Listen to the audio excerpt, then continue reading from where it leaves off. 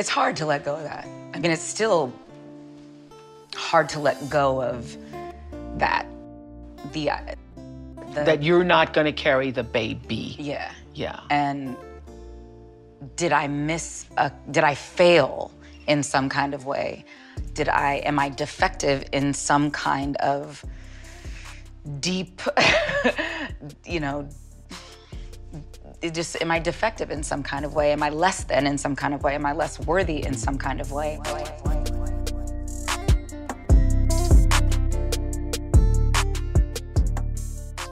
Hey guys, welcome to another episode of Period Sis. I'm your host, Mandy B, and I'm bringing you guys this bonus episode this week because it's probably one of those really, really, really hard episodes that I've had to get through, but it's why this podcast and official box owner means so much to me, honestly. This week's episode, I'm joined by Melissa. I do want to give a trigger warning to this episode before we start.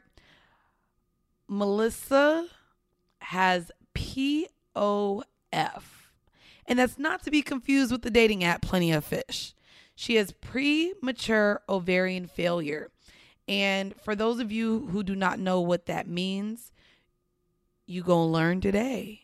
Have your napkins ready. This was one of the most touching and heartbreaking stories I've done here on Period Sis, where I was crying. So without further ado, I want to be sure that preface this with there is a trigger warning for anyone experiencing fertility issues at the moment or anyone who may also have POF.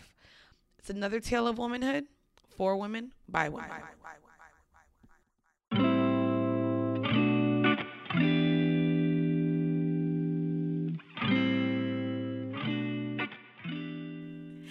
Hey guys, welcome to another episode again of Period Sis. I'm super excited for this conversation today. It's an acronym that I fucked up in the email. But guys, again, I'm super excited to once again be shared on this microphone with a woman to share a journey of something that is so common, but yet I had no idea of. Today we are talking about Melissa's journey with POF. And you know what? Let's go ahead and start it there. POF stands for what? And what is it? It stands for premature ovarian failure. And in a nutshell, it's when you have lost your eggs and you are unable to carry your own DNA of an egg. Wow. And see, me looking it up, it actually, for those of you who are still just like, I can't carry my eggs, when I was looking it up, it compared it to pretty much an early onset of menopause. Exactly. So did you receive, were you getting those symptoms from menopause? Where in which, let's start from the very beginning. When did you find out that you had POF? So I found out August of 2020 that I had POF, and the symptoms were definitely there. So 5 years prior, I had been dealing with premenopause symptoms, so hot flashes, which I still get. But where do you live? Where do you live? In Virginia. How do you know the difference between, because again, I want to make this as, just elementary as possible. Mm-hmm. If I live in the South, how do I know the difference between a hot flash and it just, maybe it's just hot? So originally when all this came about, I was in Texas. That's where I'm originally from.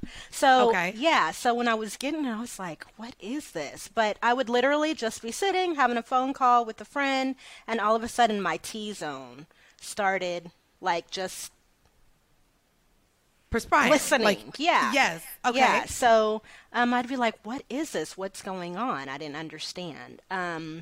And I couldn't really figure it out. So the only thing I knew was drink more water. Maybe I'm hot or maybe I'm dehydrated. Yeah. So, but one of the other things was that, again, my cycle was irregular.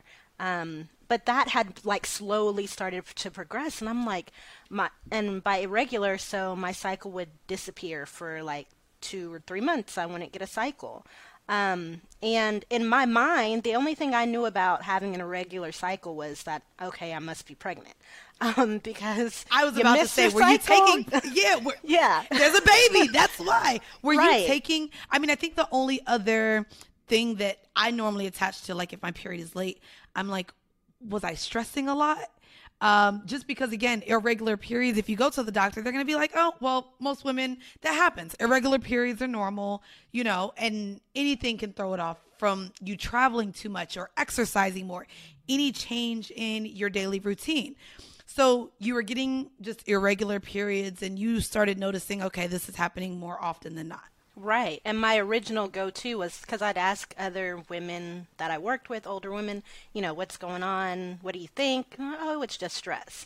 I went to different doctors. I had like 5 different doctors that I went to, and each doctor continued to tell me that it was just stress. I'm a teacher, and of course, we're stressed, right? But not during the summer. I'm free. So, Right. So I didn't understand. And every time a doctor told me that, it would be so frustrating because I'm like, no, there's something's wrong. I don't know what it is, but something's wrong. But everyone kept telling me the same thing. So when the hot flashes started coming, was about 3 years ago. I went to 2 different doctors at that time to find out what was going on. Again, it was stress. Or that's Can you what share it was what told. age and what age So are at you that when time this is happening? I was 34. When it was happening, my cycle started disappearing about 27, 28. Oh. And so, again, every doctor was like, no, don't worry about it, it's just stress. During this time, I had gone to an OBGYN and I was telling her some weird things have been happening. She was really dismissive. She wouldn't take me seriously. She didn't ask me any follow-up questions. She didn't want to hear any of my questions. I was like, okay, well, this is not helpful. And I went to a couple of other doctors and I was like, hey, this is what's going on with me. Maybe can we look into this? Can we talk? No. Just dismissing me and not taking me seriously. They wouldn't run any tests. I really think that's because of the bias against Black women in the medical community, because it happened 3 different times. And I still haven't been formally diagnosed, but I know this is what's happened to me, and it has been a little bit crazy. When I got the hot flashes, I was like, okay, what's going on? I went to a doctor in Dallas. She told me that, it's just stress. I went to another doctor, one of my best friend, her doctor in Oklahoma, and he started putting me on progesterone to induce my cycles and make them come. And at first, And that's a hormone. Correct. Right? That's a hormone. Yeah. And a lot of you, I think, have heard us mention it. It's one that's oftentimes found in birth control even. Mm-hmm. Okay, so you were given those pills, and did you see any changes with that? Well, yeah, just the side effects of progesterone, but it would work. For about a year, it worked. And then after that, it stopped working. And so I would literally every month on cue take the progesterone for 10 days, and then, the cycle would come. But it stopped coming. And the doctor told me, well, just come back, we'll give you a different pill. And if that one doesn't work, then we'll try something else. And if that one doesn't work, then we'll give you an ultrasound and see what's going on. Just trial and error with your whole life? What is this? Yes, exactly. So did they say if this doesn't work, then maybe it's this. If this doesn't work, maybe it's that. Why was their solution almost a trial and error with medication? Did they say what possibilities it could be? They told me that this was normal, but they didn't tell me what it could have been, what was bringing it on, what was causing it, a diagnosis. No, it was just, we'll try this pill and that doesn't, try this one. And I'm not really a huge pill taker, and so I just didn't want to do it, so I refused to. So I stopped taking the progesterone because it wasn't working. And then I didn't go back to that doctor because I didn't want to keep trying different pills. So my best friend got pregnant, I think around last April, and Yep, that's about right. and so when I was down there visiting her, she was like, okay, we need to get you to a different doctor. And so I made an appointment, but the appointment wasn't going to be like soon. So when I got back to Virginia, I got on like the telehealth, and I found a black doctor, a gynecologist, and I called her. We did telehealth or whatever, and we spoke, and I said, look, before we go any further, let me tell you this. Every doctor that I keep coming across keeps telling me that it's stress. What I'm dealing with is not stress. If you tell me that it's stress, then I'm not going to work with this insurance anymore. I'm changing insurances, and that's it. And she was like, nice to meet you. Hello. Calm down. Like, it's not me, sis. It's not me. I'm like, okay, so then what is it? So I told her everything that I was dealing with, the symptoms. She said, okay, you know what? It sounds like you might be dealing with some fertility thing. Like, let's check it out. So she gave me a whole... Real quick, can I ask you, I know, we said that the missed periods, felt like, oh, maybe I'm pregnant. At any point, did you question your fertility or, dang, is this something that, is affecting me? Because again, you started seeing missed periods as early as 27. Mm-hmm. And so over 5 to 6 years, you were just told it was stress. But at any point, were you worried that this really could be something that could be bad? Right. Yeah, no, I never thought... Until I was given this diagnosis, I never even thought about fertility, about the option of possibly not being able to have children. Like, it never crossed my mind. I just thought, okay, something's not right, but what is it? That's something that we don't typically talk about, like infertility, that's why I'm asking right? you, It's so taboo. So it's like, it never crossed my mind at all. Wow. Yeah. Okay, so then so now you're with this new doctor on telehealth. She's a black woman doctor. What is that conversation like after, you let her know, sis, I need you to really give me something here. Right. What was that conversation like? And continue on. Well, she said she felt like I was dealing with some fertility issues, but she wasn't sure what. So she said, we're going to do a full fertility, check on you. So I went to the doctor. I got 20 to 25 vials of blood pulled so they could look at everything within my body.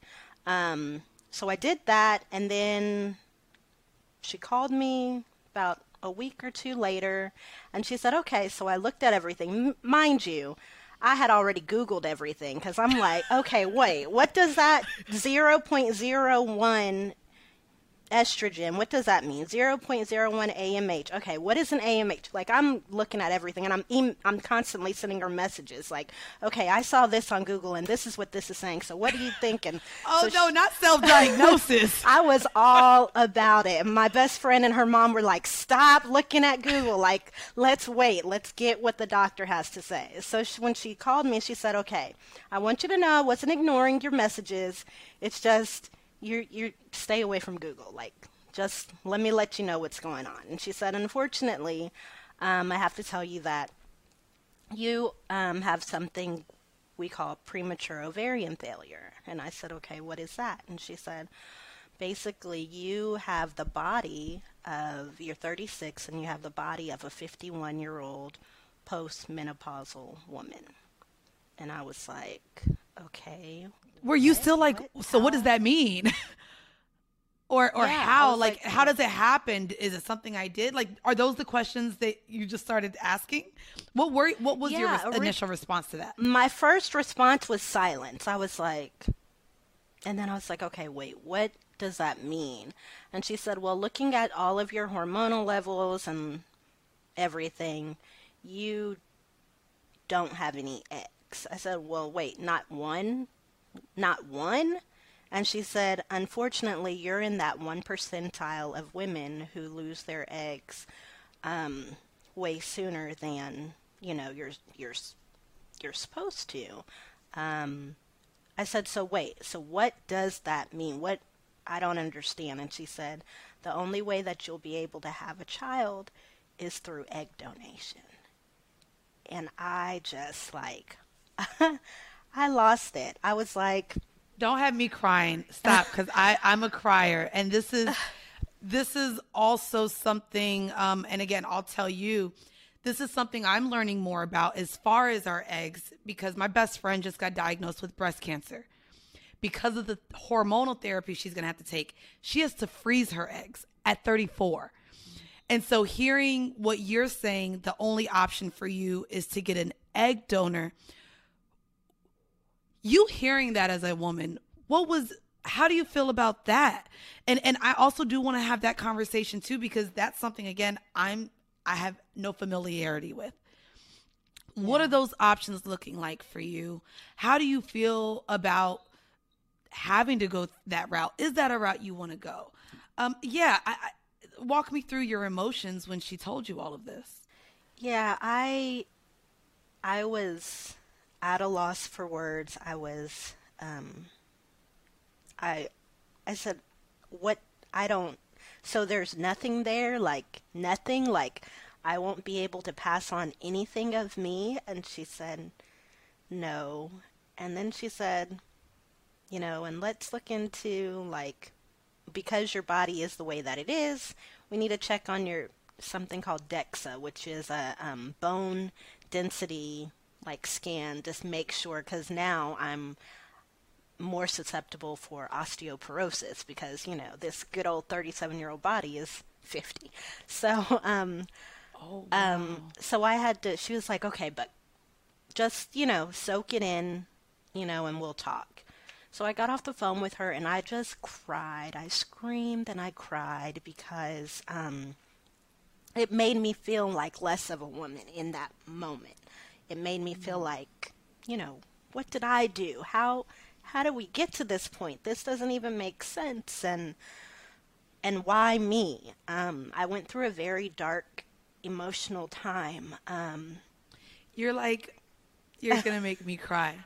And this is also, again, you saying this is why I want to cry, because there's so many men and women that shame women for not being mothers and have no idea, like, these type of things that women go through. Did you have a partner at the time? At the time I did. And in that moment he was supportive. Okay. I cried, and he was like, okay, well, we'll figure it out. But it wasn't something that I could figure out.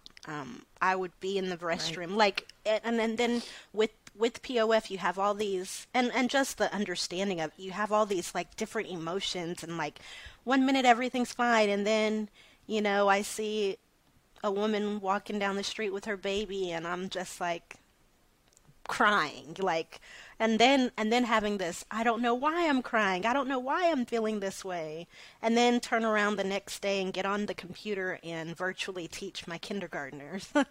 And I thought, how all these years, I've almost been teaching for 10 years and I'm taking care of all these other people's children and I can't have my own, and these kids call me their school mom, and I can't have my own child calling me mom. It was hard. It was really hard. My best friend and her sister, they were both like, okay, you know what we'll do? We'll get your eggs. We'll give you our eggs. No worries. We got this, we got this. I messaged my doctor and I was like, okay, well, would I be able, if I could do egg donation, would I be able to carry a child? So I came in and she did like a uterus. Yes, to see if your cervix and everything can actually hold a baby, right? Right. And so I went and did that, and the nurse that I met was like, told me that her sister had gone through it, and that she became the surrogate for her sister, and she was telling me her stories. And then so fast forward, the results come out and the doctor calls me and she's like, okay, your uterus is good. If you find an egg donor, then you'll be good. And I'm like, oh, okay, great, yay, score one, there's a positive. Right. Right. All right, my uterus is good. And so my best friend and her sister were like, okay, we'll give you our eggs. But then you find out that, well, one, at the time, my best friend was pregnant. And so, there's a process. You can't give them, she's like, I'm already down here and they can go ahead and pull it out. I'm like, their doctors are like, wait, there's more to that than that. So no, you can't do that. And then so this whole, again, I feel like you have now learned what this process is. And so I am going to have questions here regarding what that process looks like for egg donors and what your doctors are telling you, especially being a Black woman. I just want to preface before we get into this journey with you, egg donation was something I found on Craigslist when I was in college trying to make money, not going to lie. And the crazy thing about it is they require a certain BMI, a height and weight. And mind you, I've been considered obese since I was a kid, just because I have hips, I have thighs, and so when I used to look to donate my eggs, there was so many things that pretty much just canceled me out that I think cancel a lot of Black women out. Just because of our genetics and what they consider almost the European standard. When I initially tried to be an egg donor, I was told that African American women didn't have infertility issues. Hearing that made me really question, does society really know what Black women really need? Do they really care? Right now, I'm 5'1". I should weigh 110 pounds. And because I do not, I am considered obese. And because I'm considered obese, they don't want your eggs if you're obese. They don't want your eggs if you smoke. They don't want your eggs if you don't have a certain college level degree.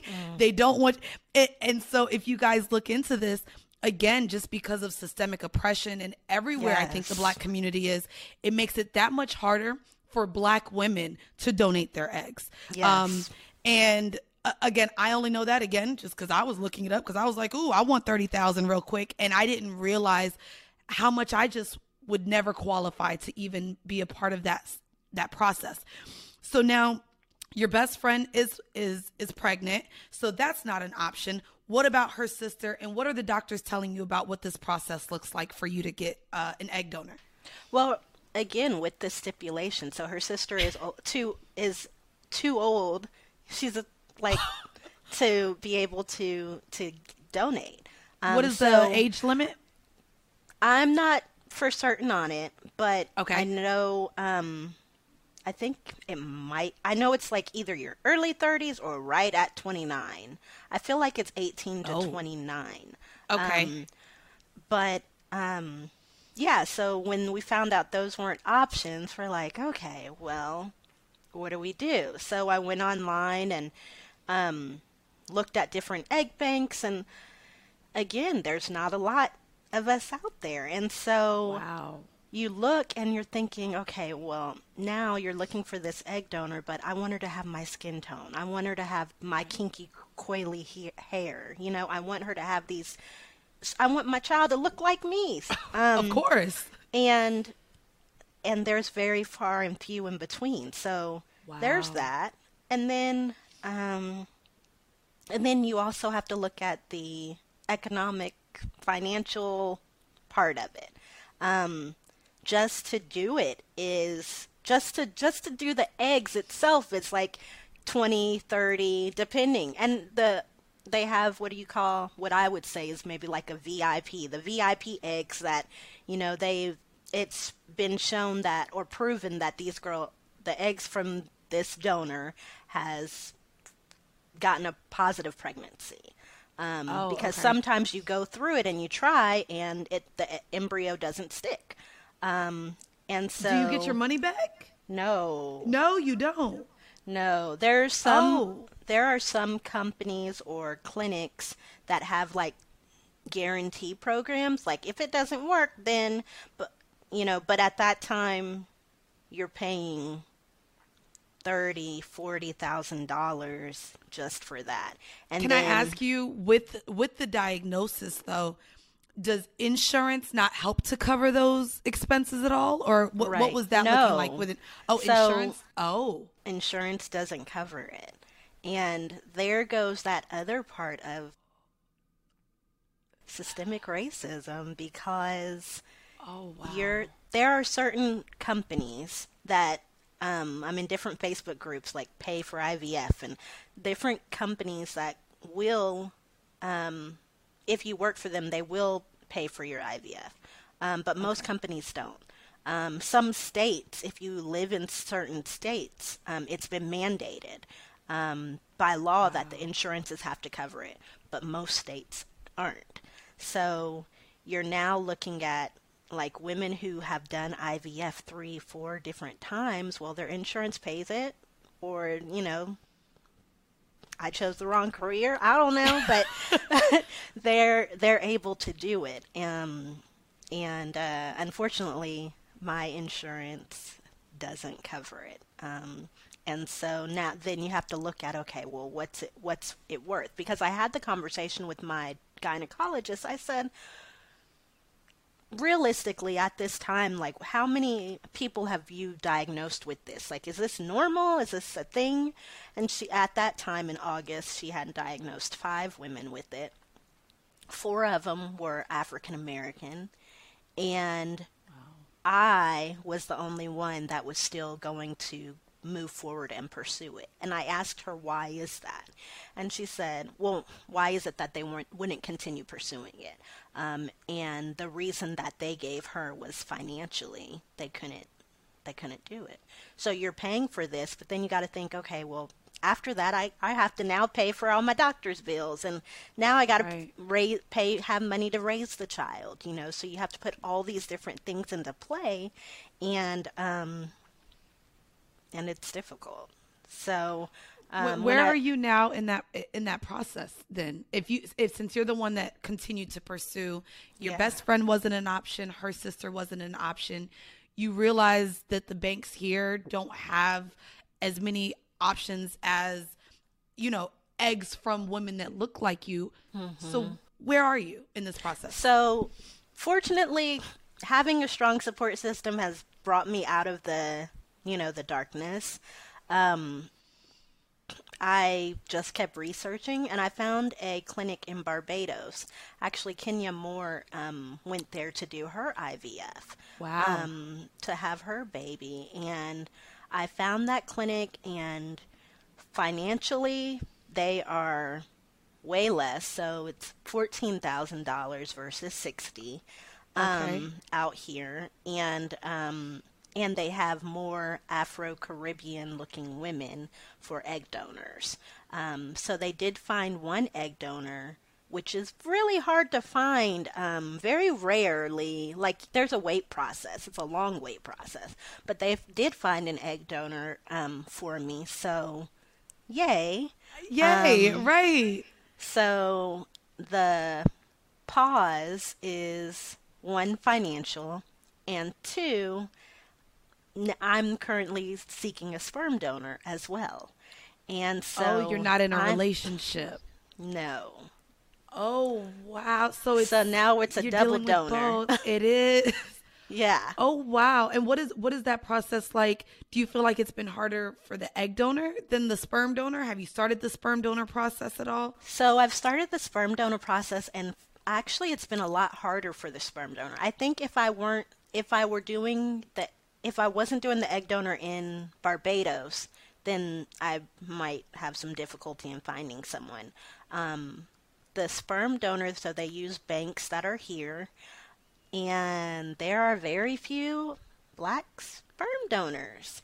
So really? So they have, out of the 4 clinics that they work with, the last time I looked was a couple of days ago, and out of all 4, I might find like 5 that meet what I need. So it's crazy because when you're with someone, you don't look into like, do you have, CMV? Are you CMV positive?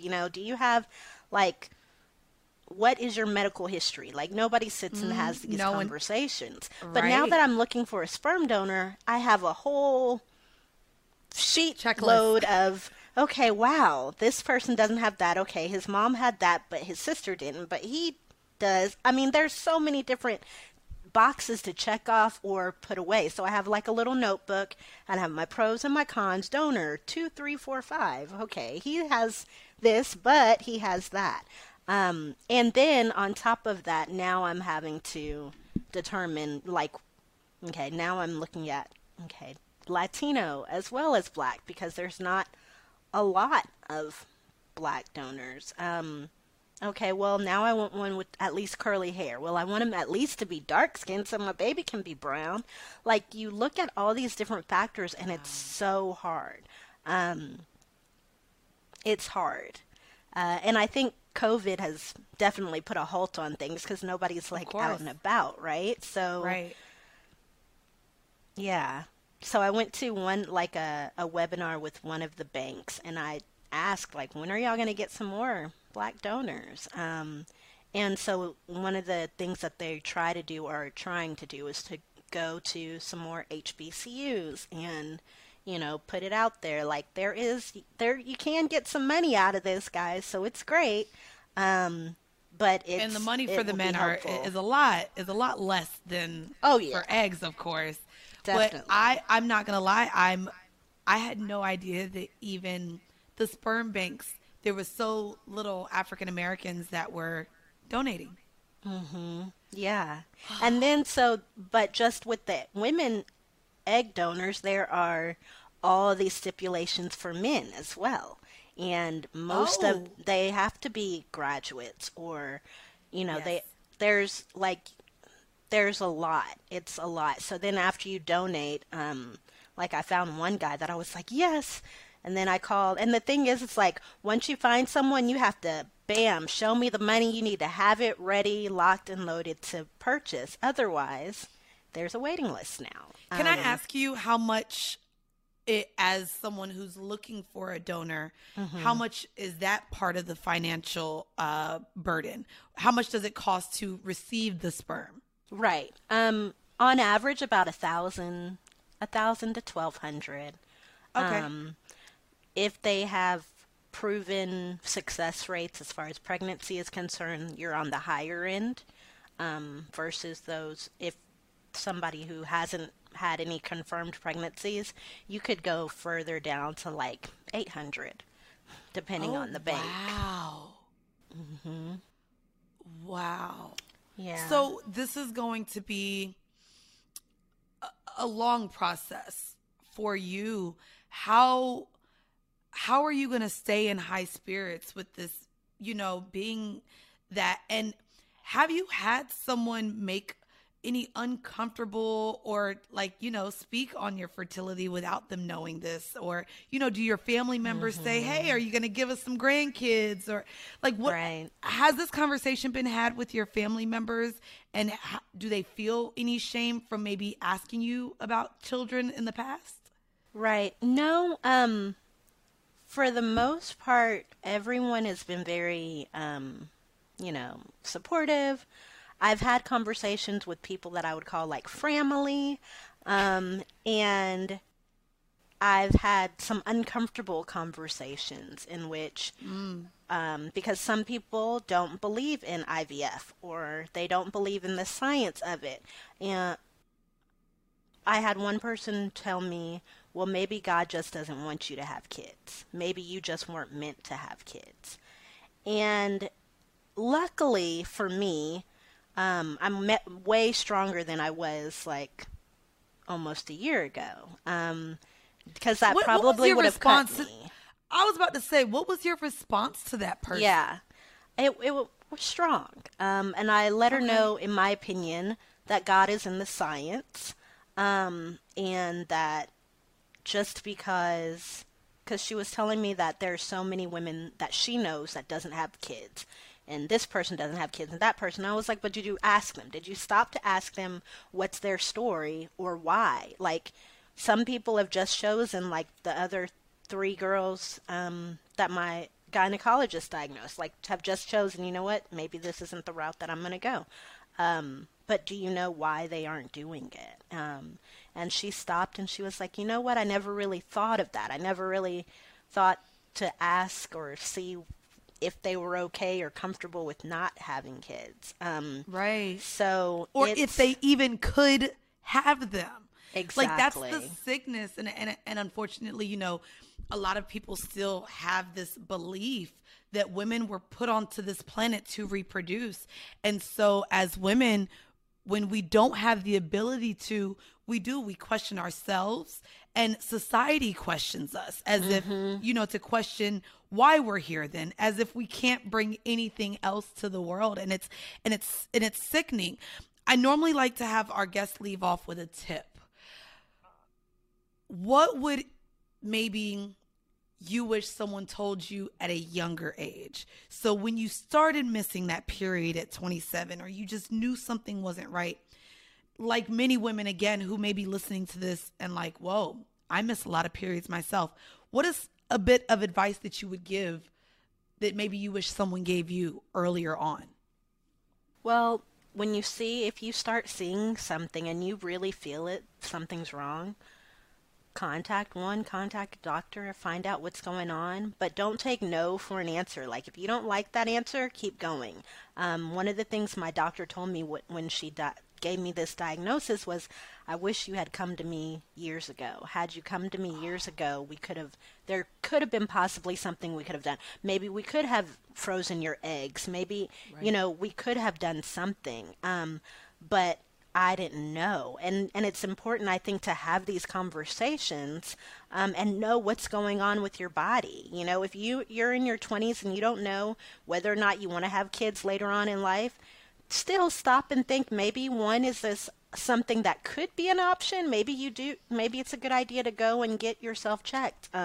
See what's going on with your uterus. See what's going on with, if there's any eggs in there, and possibly, you know, freeze them. Or if you're somebody you're like, you know what, I don't want to have kids, go get a little bit of money and freeze your egg. Donate your eggs for someone else who could possibly want to have them but aren't able to. One of the things in Barbados, the women who donate the eggs do it voluntarily. So out there, they're not able to get any money for it, which is why their costs are cut. So that's why I'm trying to raise $14,000 versus $60,000, because out there it's just completely out of their hearts that they donate. Wow. So, but here, you know, you're able to get a little something and help yourself out, but at the same time help someone else out. Same thing with the guys. Get it out there, but know what's going on with your body. One of the things that I feel is so helpful is just having a strong support system. So the times when I have these conversations with people who don't want to support me, or who I've kind of lost friends over because of the choice that I'm making to move forward with it, it's hard, it's difficult, but having that support system, having my best friend, her sister being like, you know what, we're raising this money. Hey, look, you know, your GoFundMe is growing. Like, and for those of you listening, like, I have a strong sisterhood. I call them the box owners over here.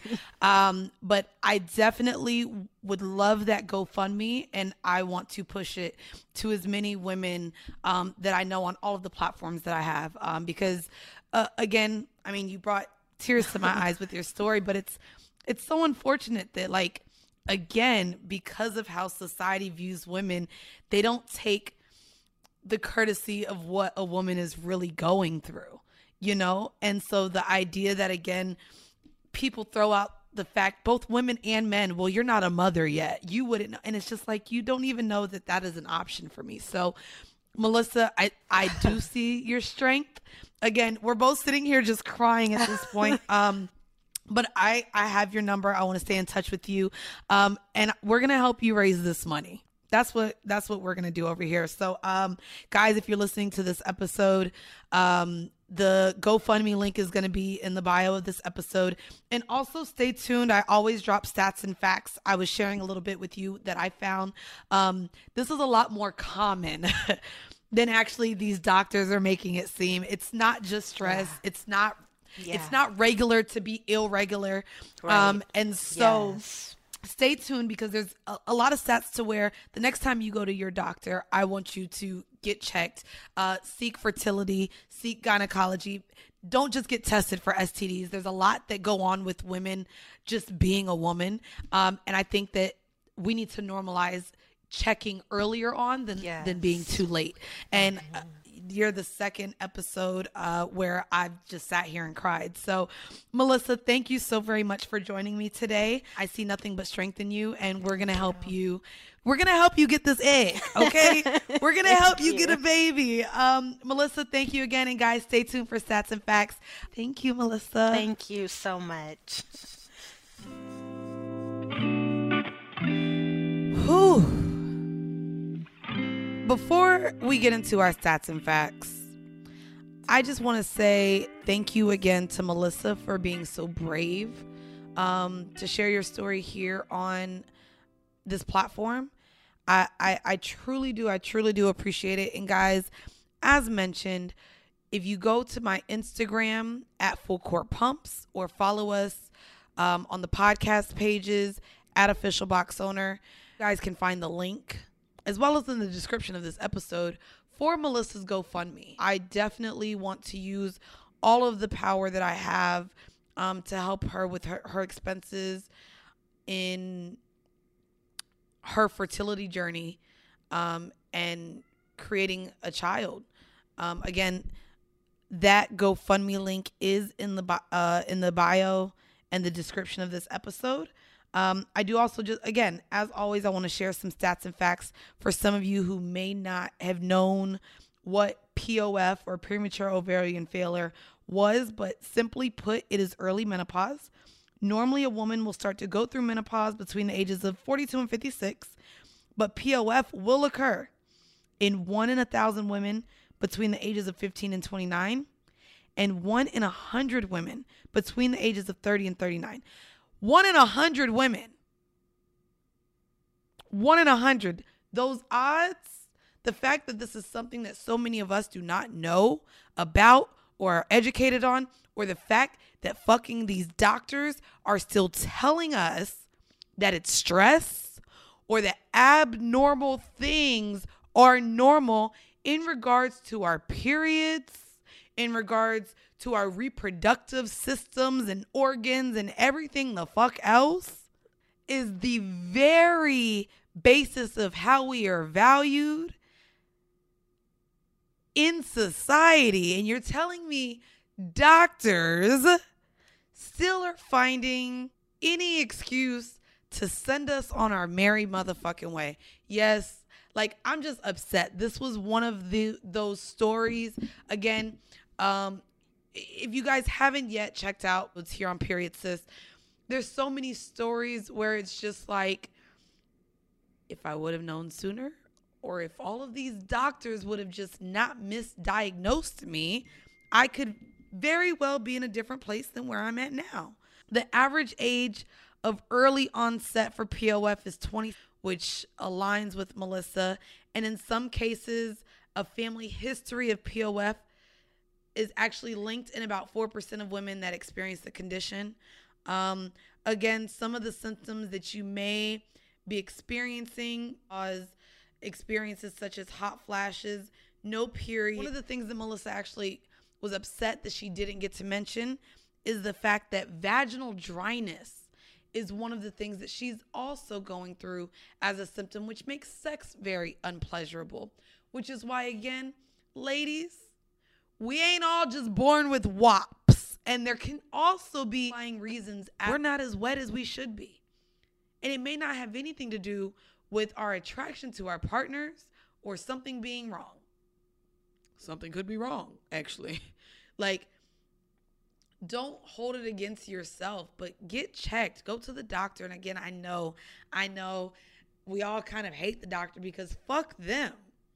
Melissa saw 5 before she got correctly diagnosed. So I understand me even telling you to go see a doctor could be hypocritical in the fact that they still telling us the wrong shit or just sending us on our merry motherfucking way. I'm doing a lot of cursing. This episode brought so much passion, and a part of it as well just makes me so happy to hold a space and platform like this. If you haven't yet, check out the link for Melissa's GoFundMe. Donate even if it's only $1. Even if it's only $1. Also, don't forget, join our mailing list. Go on over to www.officialboxowner.com. Follow us on our social media platforms. That's Instagram @officialboxowner and on Twitter @oboxowner. We have our very own products coming out, so I'm super excited. We have the Balance Box, which is our very own Official Box Owner boric acid suppositories. And we also are dropping the Yummy Box, which is the Official Box Owner apple cider vinegar gummies. You will be notified before the public if you just join our mailing list. So go on over. That's www.officialboxowner.com. I'm your host, Mandy B. Thank you so very much, as always, every week, for Tales of Womanhood, for women, by women. Thank you guys. And until next week, bye.